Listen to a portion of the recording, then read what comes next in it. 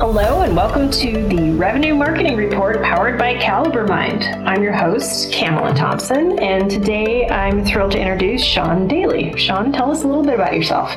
Kamala, thanks for having me. So, I've been an entrepreneur, serial entrepreneur for the last 35 years. I've owned 6 businesses. The most recent 3 have been agencies. So I've been in the agency space. Started as a tech author and parlayed writing and speaking, was in the Windows enterprise space. And then I ended up parlaying that into, I kind of backed into marketing. Somebody had to point out to me that I was a marketer. They're like, yeah, so you're building these ebook programs for these software companies like Microsoft and Dell. That's like marketing. I'm like, no, I'm a publisher. Now you're a marketer. You're generating leads. So I was like, okay, I guess I'm a marketer. And that was about 22 years ago. And so ever since then, I kind of embraced that. So I started with B2B. So I was doing a lot of B2B marketing for mostly in the tech space. And then sold that company successfully in 2005 and then went into like just everything, podcasting. I was kind of like the old man of podcasting. I was doing it back in the day when people did like, what's a podcast? And also was doing like, blogging and social media and all these things, and ended up starting an agency in 2010 and focusing both local and national, did both. And was just doing a smattering of different, probably 22 different industries. And then that lasted until I sold that agency just a little over a year ago. There were 2 agencies actually. So so here I am in my latest iteration. And that kind of plays into, I think, what we're talking about today. So I'll hold off on that part, but it kind of brings us to the topic of like, why did I make the change and why I'm here? I think is very relevant to what we're talking about. It's so interesting because I wouldn't say our journeys are exactly the same other than Microsoft overlap, because if you live in Washington, inevitably, and you're in tech, at one point you probably worked for Microsoft, Nintendo, Amazon, one of the big ones. So yeah, that's true. But more technical background, moving towards marketing. So you probably have a little bit different perspective than some of the people who came into it from agency, advertising, branding. So from your standpoint, what is the one thing you see marketers pretty consistently getting wrong? So, and I think that there's perennial things that marketers tend to get wrong, but those are sort of well known, and you can chat GPT it now and fix it. I'm kidding. That's a joke, but that's what everybody thinks though. But I think it's more marketers are being victimized lately, I think, since for the last 3 years. And so we're all collectively suffering from this. And this is what happened for me was in about 2019, along with everybody else, just to do a quick recounting of how did we get here? Like, how did things get the way they are in marketing, especially online marketing, and especially with paid advertising? And, just to recap, so the 2020 elections, we had the Cambridge Analytica scandal, whatever you want to call it, right?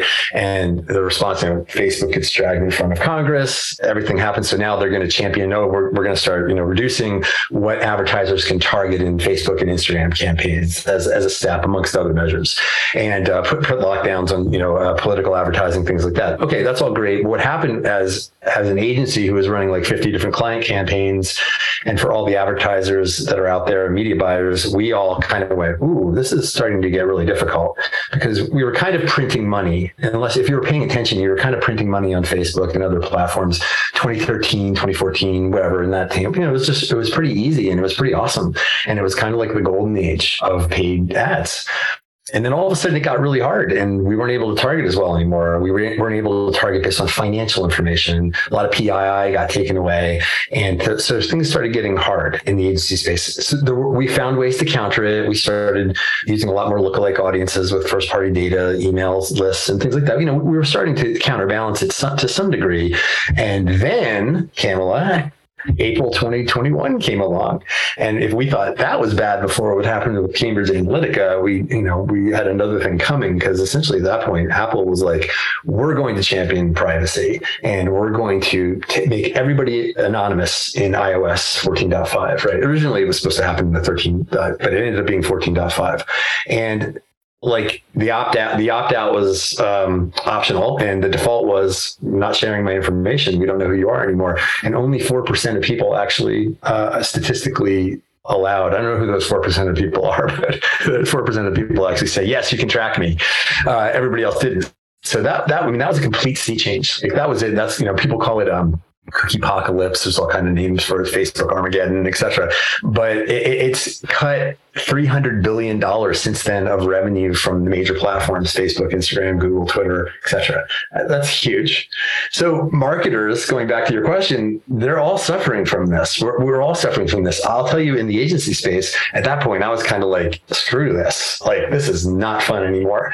Interestingly, in 2017, I had a conversation that I would end up coming back to. In 2017, I had a friend who, if you've ever seen the movie The Graduate, it's like Plastics, my boy, Plastics. He whispers to the guy, to him at the party, Dustin Hoffman, like the future, is Plastics, and obviously dated reference there. I felt like I had my graduate moment with that, with a friend of mine who actually is a mentor for me, who's been in this business and marketing game a long time. And he goes, first party data is going to be the way, and site visitor de-anonymization is going to be the way, and something called in-market data. And I was like, okay, that sounds really cool. When I get out of the agency game, I'm going to come back and see if this is really happening. This is real and everything. And I did 5 years later. And I said, so is it still it, Rex? And he's like, yep, still here, still doing well, still fixing everything that was taken away from us in Facebook and all that. And I was like, okay. So I decided to get into this game. And essentially what's happening, so third-party data, cookies, everything's going away. Now, Google and Facebook, they're freaking out, right? They're losing market share. I mentioned how much money is evaporated. They're freaking out, and Google's now pushed this date back to eliminate cookies twice. Like the first time it was going to be in 2022, now it's 2024, right? That's because they don't have a good answer for this. But you'll see the messaging that's coming from Facebook and Google is, hey guys, just upload your first party, upload your email list. We'll help you out with this, right? But that's not really an answer. It's a limited answer. So user tracking data is the only way to really counter these changes as a marketer, as a brand advertiser, what have you. So it's first party data that you've collected directly from your audience, from your website, from social media, whatever it might be. And that's not going to get hit the way that all these other privacy regulations are hitting, CCPA, et cetera, et cetera. We're just seeing waves of it. It usually starts in Europe, and then it comes over to the US, and, usually hits California first and then goes across the rest of the US, right? And so that when you have your own data, it's very unlikely, I never want to say never, but it's very unlikely that is going to get hit in the same way. It makes sense, right? So what essentially this comes down to is a better collection of data on your own site and your own properties. And so that's basically the technology that I'm involved with now. That's what it does. It de-anonymizes site visitors so we can actually identify, personally identifiable information from people around the site. And we also can now that's great. We're doing like 30 to 50% on an average. We have sites doing 70% de-anonymization. We can then upload that data into Facebook and Google and all the other platforms, which is awesome. We can push it through a customer data platform to get even more de-anonymization. So by the time it ends up in Facebook, we often have like 95% de-anonymized, at least at minimum with that SHA-256 unique identifier, right? The hash code, which is what they eat up, and they say, oh yes, we have that person in our database, right? That's what we're looking for. So people who are out there saying, well, I've got the Facebook pixel installed on my site, and isn't that all working magically and perfectly? It's like, no. No, it's not. I heard this manifest as our digital advertising performance went way down and we can't figure out why. And I'm like, have you not been reading the news? With iOS changes, there have been a bunch of privacy law updates. I mean, if you're in the European Union, you're not using Google Analytics anymore. Like, it's just so much has changed. So we've got the privacy first design, which we can say it's altruistic. I don't know about that, but privacy is a concern now. You've also got privacy legislation like GDPR. Different states in the United States are now bringing those laws over here. And I think a lot of people, one, didn't understand how it's impacting their data and maybe still don't. So we're losing a lot of the visibility. We don't know what works and what doesn't work quite as well. And it's getting really hard to tie advertising performance back to opportunity bookings, because Whether or not they allow cookies and all of these other things impacts whether or not we can tie UTM parameters that we used to use to track all those things back to the actual visit. So it's complicated. And then on top of that, with the invasion in Ukraine and all of the cyber attacks that started happening primarily over email, that has changed what we are and aren't allowed to do via email as well. So we had this loophole with platforms that salespeople were using where it gated the email output. So it was one-to-one instead of a bulk mass email, still bulk and mass. Now, if you're sending a large volume of emails from a single address, you're getting severely penalized for it. So a lot of marketers who fell back and said, well, advertising isn't working anymore, maybe we try email marketing again. That's probably not productive for you either. So like you said, first party data and having a collection strategy and incentivizing people to provide that information via form fill or however they want to identify themselves is such a high priority now. It absolutely is. And I'm really glad you brought up the emailing thing, because that dovetails into this. So if we think about, if we assume we have these data repositories, so we'll just take it on faith now for that we have these data repositories. The first one is de-anonymizing our site visitors and actually getting good information about them. So, names, emails, companies, phone numbers, LinkedIn profiles. It's amazing, the data. I think one of our pixels is able to get like up to 330 or something data points. It's crazy, right? So we have one that we use for B2B, one we use for B2C. This is applicable for both.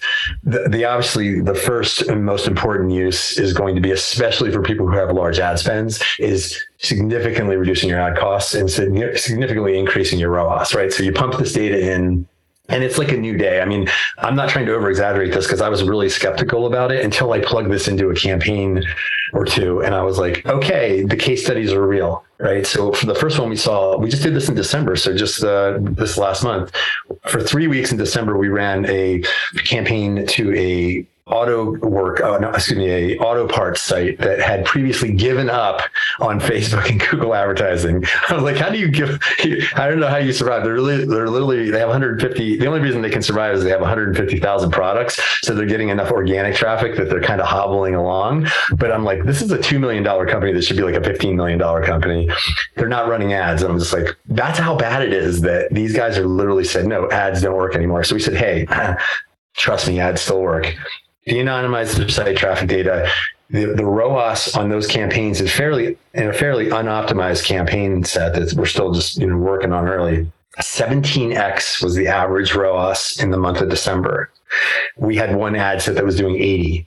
So they're like, they have new religion now. They're like, oh, okay, so it's safe to go back in the water now. So we're starting to, and that's not at all unusual to see things like that. It's just the platforms are starving for this information. And once you give it to them, they're able to go and find more people. They just don't have the information originally. And if you think about, if we just use the classic scenario of a lookalike audience, okay, what does that look like? Facebook says, give me just, hey, all you got to do is convert 1,000 people and then upload that, or it'll automatically get tied back through the pixel. So if you have a $50 cost per action and you have to get 1,000 conversions through that campaign, that's $50,000, right? That's kind of a tall bar to get 1,000 people. But if we're de-anonymizing 50% of your site traffic and you get 2,000 people in a month, only 2,000 people, and then you get that same 1,000 people with just what you're already getting reflexively from your site with no additional spend.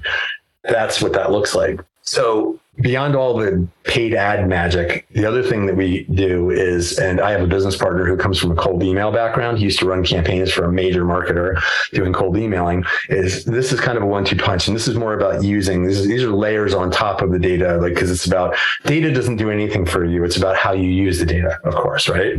So the other thing that we do now, B2B is a lot easier with cold emailing than B2C. You have to just dance around the dance a little bit differently, but it's not to say you can't do it. You just have to be aware that there's different levels of protection. I mean, but did you hear Google's talking about no longer allowing people to warm up domains? Game changer. Yeah, no. So tell me what you heard about that. So they announced that they're no longer going to allow people to programmatically warm up domains. Like in order to show that your email addresses are valid, you have to demonstrate regular behavior. In a lot of ways, people are talking about maybe getting around this is subscribing to email newsletter lists like CNN, sports news, those sorts of things, so that they're getting email from trusted sources and building domain deliverability that way. It's just So this is a cat and mouse game. So as an SEO since 2005, we've been playing, it's kind of like saying SEO is dead, right? To me, email, because Google, it's not true.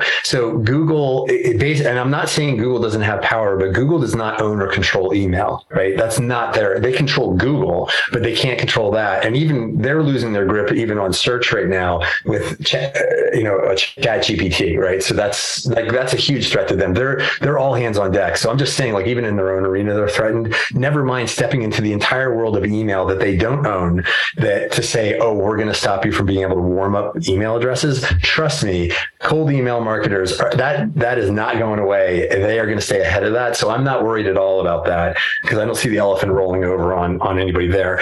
You talked about email warm up. I was actually going to talk about that. So the best practices right now, what works, and I can guarantee this works right now, is setting up alternative domains that are offshoots of your main domain. So for example, if it's abc.com, go abc.com, abc-whatever, you set up a whole bunch of cold email domains. You then warm those domains up, which right now does work, and Google hasn't eradicated that. They haven't shut it off. They haven't shut it off, and I don't think they're going to be able to. And typically what happens is there's basically emails go out, respond, there's behavior that warms it up. It usually takes about 2 weeks on average. And then the deliverability rate is typically 98 to 100% every time that I've seen. Usually it's like close to 100%. So that's working great. So, if Google's pissed about that, and I'm sure they're going to put that in their sites, but I just don't see how because, they'll just make the algorithm, the warm-up tools will become more sophisticated. They'll do the newsletter thing. There's no way for them to determine that is not a real email address. It might take longer. Maybe your warm-up periods are going to be a month now, and maybe you're going to have to do more, but there are going to be plenty of vendors that rise to the occasion to provide other methods for doing that. So cold email is not about to die.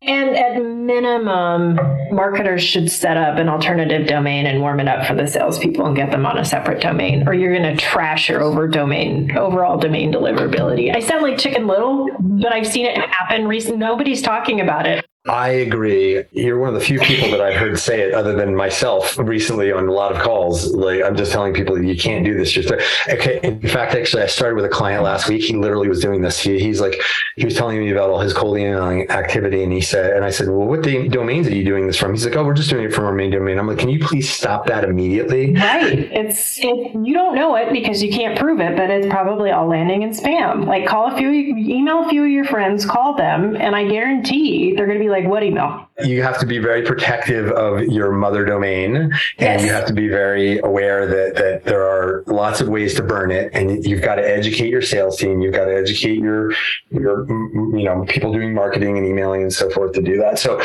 however, going back to the data, what do we do when we de-anonymize site traffic? Okay, we have email addresses.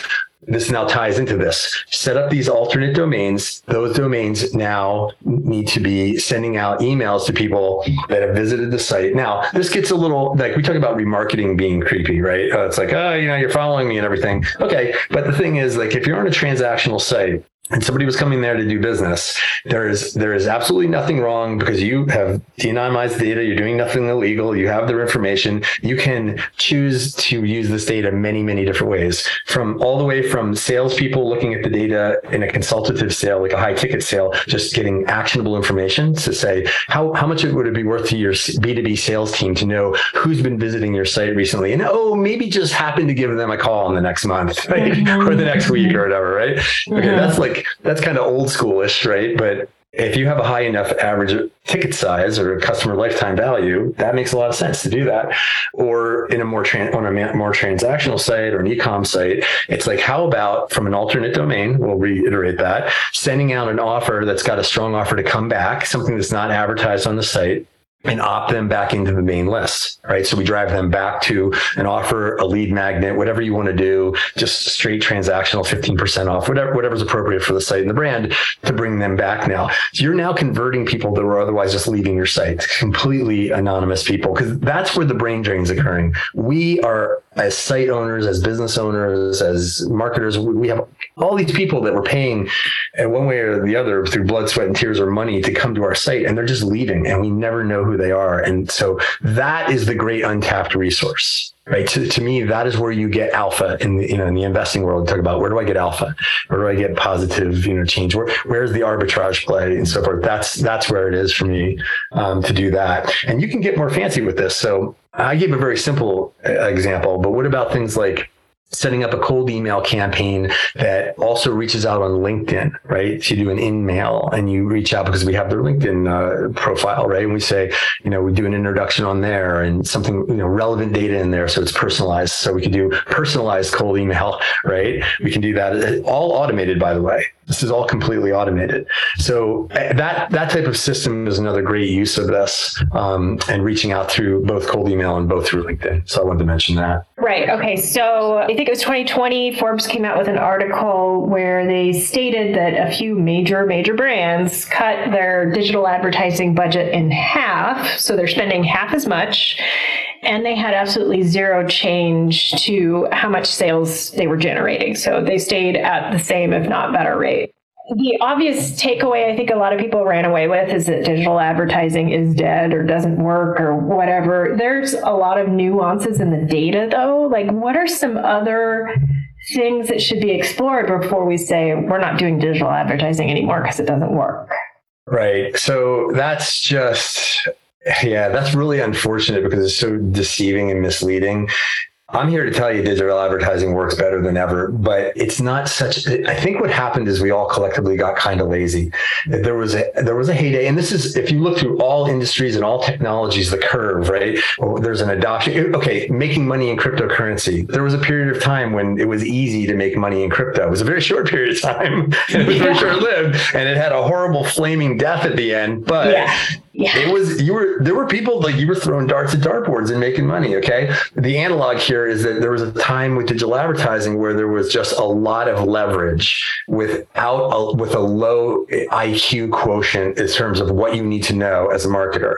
So it's returned back to this is like consolidation, a rush to value, all these things that happen in that phase of any industry or technology, where now it's just gotten back to, you actually need to know what you're doing, and you need to have tools on your side that level the playing field, right? And so it's knowledge, and it's also really, again, it comes back to data, not to beat a dead horse, but it really comes back to that. So I think what that's reflective of is that, and your time frame is really interesting on that, because that's a 2020 article, that's after 2019. And I'm telling you from the field, like, as an agency, I watched this happen across 22 different niches. I mean, it did get really difficult to deliver results. And so that affected everyone. So I think what happens is it became, like, for a lot of companies, it was just that the inefficiencies are being exposed. Yes, most advertising campaigns, with very few exceptions, became very inefficient and very wasteful in the 2019 to present day. It's still happening right now. I'm not going to talk about it like it's dead.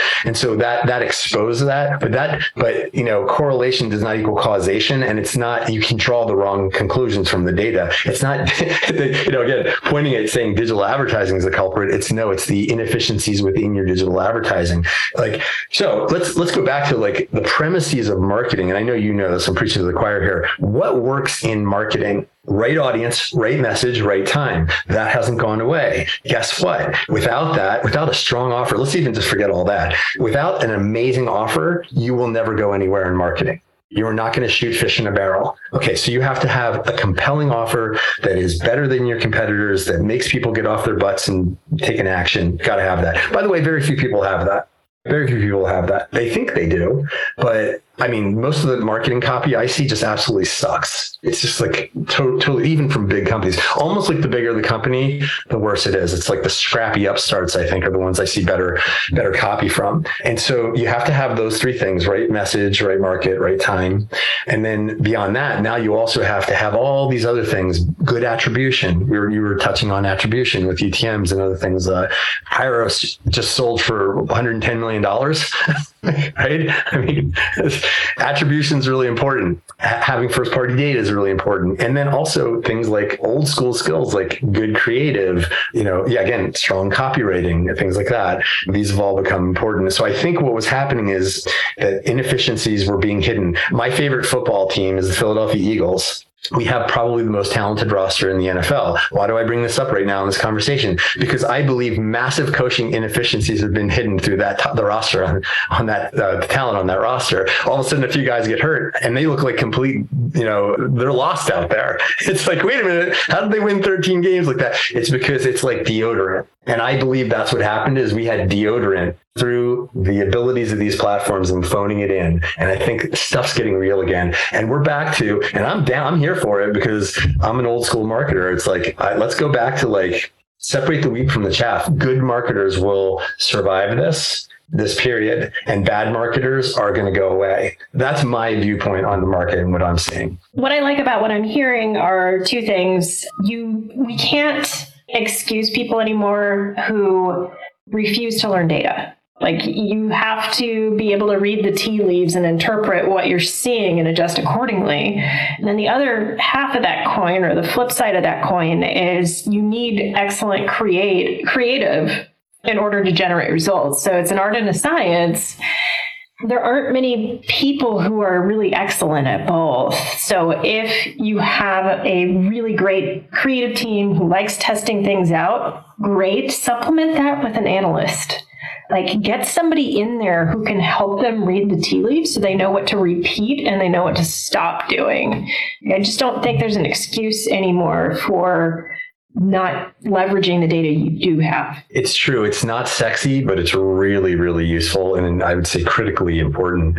And what we're seeing is, just to further your point, is that I can't remember the exact number. I just saw something in the last 2 weeks about the resurgence of how many people are going for data analytics degrees and things like this. It's a huge resurgence. It's not a coincidence that companies are now realizing they need this now again. And we're back to, the importance of data. And by the way, I'm not going to be disingenuous and pretend like I was all about data the whole time. I had to be brought to it. I was beaten into it, because I was enjoying the period where we didn't have to work so hard on the data side and we were working on the creative. I was having fun with all the creative. So I was able to kind of be lazy on that side of it and focus on that in my agencies. And that was great. But then all of a sudden it was like, okay, we got to get back here and make this other stuff work now because it's not so easy.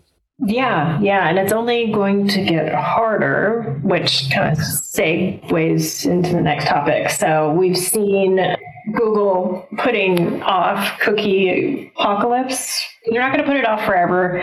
Flock was a disaster, their concept to replace it, but they're going to figure something else out because legally they have to. Yes. So this is getting harder. You talked about your solution. I think CDPs, or customer data platforms, are going to be something B2B marketers are also going to get familiar with. It's something that's been common in B2C, but finding a way to stitch your data together no matter where it happens, and unifying everything on a timeline by person and account, that's highly valuable. What are other things you think will come about because of all of these changes? Other things that will come about as a regard, I think we covered a lot of them. I agree 100%. I'm actually glad you mentioned CDPs because you live in that world. We won't touch a campaign without a CDP involved because for us, that's the other side of it is enriching the data, consolidating the data, giving a single coherent view of this customer data. I think that's becoming a requirement now. And I think right now people consider it optional. I think in 1 year, CDPs become mandatory. Like it's going to go from 20% to 80%. And that's my prediction on it because I've seen the value of it myself. So I think we see that. I think we're just going to see that marriage of art and science that you mentioned. We're just going to see science step up to be equally important in marketing where we didn't before. And it is harder. So you either get scared of that and you run away from it, or you embrace it and get good at the new concomitant skills that are required to be successful in your company. And I'm hoping that means people get paid more, appreciated more for what they do. I think we've just seen, agencies and marketing experts grow like weeds over these last 10 years. And I think we're really seeing, and if I don't know what's going to happen with this, the recession and what happens in 2023, if that comes to fruition or whatever, but I think across the board, we're going to see just a real consolidation. And so people who are really in this and love it and embrace everything we're saying, I think it's going to be an opportunity for them to really stand out and be. So here's the thing. I always see this as a challenge that is an opportunity. There is opportunity and challenge. Okay, the one that we hear about all the time is when we're in a recessionary economy, or in any way there's a retraction in advertising spend across the board, that is when companies should advertise the most, because you get the most exposure. And everybody's too scared to do it. But the ones who do, statistically, historically win. We can prove this. So be one of those people. Hopefully you save some dry powder in storage, right? For it. It's just like investing in a down market, and hopefully you have some money to invest in, to take advantage of that. So I think that's a big part of it is doing that. Yeah. So those are my initial thoughts on that. So one last question before we do outros. I really like that you admitted that data wasn't something you naturally ran to. It was something you kind of had to be pushed into. We're not suggesting people go out and learn SQL. Not that, I did, and I still use it, and I never thought I'd say that out loud. But I don't think that's necessary to start getting your arms around some core concepts. Where have you seen a good starting place for people? Starting place for understanding. Yeah, it's tough. Like, are there any Google Analytics? Their university is pretty complicated, It is. It's not for the faint of heart. Yeah. I know Metadata's demand community might be a great place to start asking questions. Are there other resources along those lines? Community resources, maybe continuing education. There's a lot of great analytics, statistics courses there. Anything else you can think of that might encourage people to start getting their arms around metrics, what they mean, how to look at patterns? I want to say yes to that. And I think what you've done is outline a need that I've thought about previously. There's a real need for this. If it's out there, and if anybody's watching this and saying, oh, no, there's a great place, it hasn't come across my radar screen. I've been just cobbling this stuff together on my own through various means. So I have not found an emergent player in the space who is like, because, you pointed out, like, all the platforms have to provide this Meta, Google, but theirs tend to be very not invented here syndrome, where it's all about us, and it's very wonky and it's very nerdy, and it's like not going to be for somebody that's very new to this and is looking for kind of like the overview, like the 101, right, in college, the 101 class version of it. There are universities out there, schools that are doing this practically. I'll give a plug for one. I have no financial relationship other than my brother is a vice president at the school. Full Sail University in Orlando is an example of a school that's bringing more real world, practical.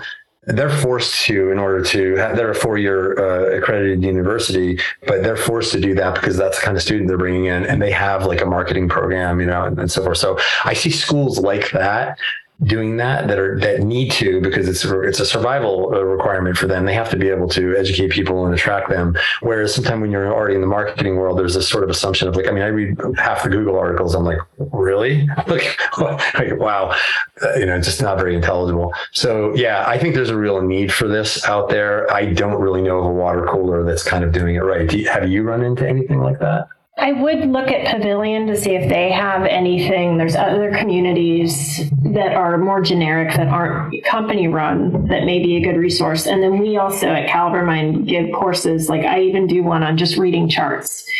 You know how some executives have this superpower where they're able to spot all this stuff, and you're like, how the heck did they do that? They're just looking for spikes, dips, and other patterns that they can spot in the data. So really training people to look at stuff like that. But yeah, I think it is hey, maybe we're onto something. We should. I think you have really highlighted a need in the industry. So yeah, yeah, because it's kind of like getting started with with marketing data and like we can really talk like that. That's how what I'm seeing is I'm seeing big agencies and very large companies who already have a data scientist on board, right? They have somebody, and then there's a huge rift in the middle, and then the low end, there's people who are aware of the problem and then trying to do things to solve it. But there's this whole middle market where they're just absolutely doing nothing and they desperately need it, and it is impacting their bottom line, whether they realize it or not. It's another matter, but it's a huge need. So yeah, you guys gonna do it? Start to spin up some classes. It looks like, I'll just get going. So where can people find you online to network?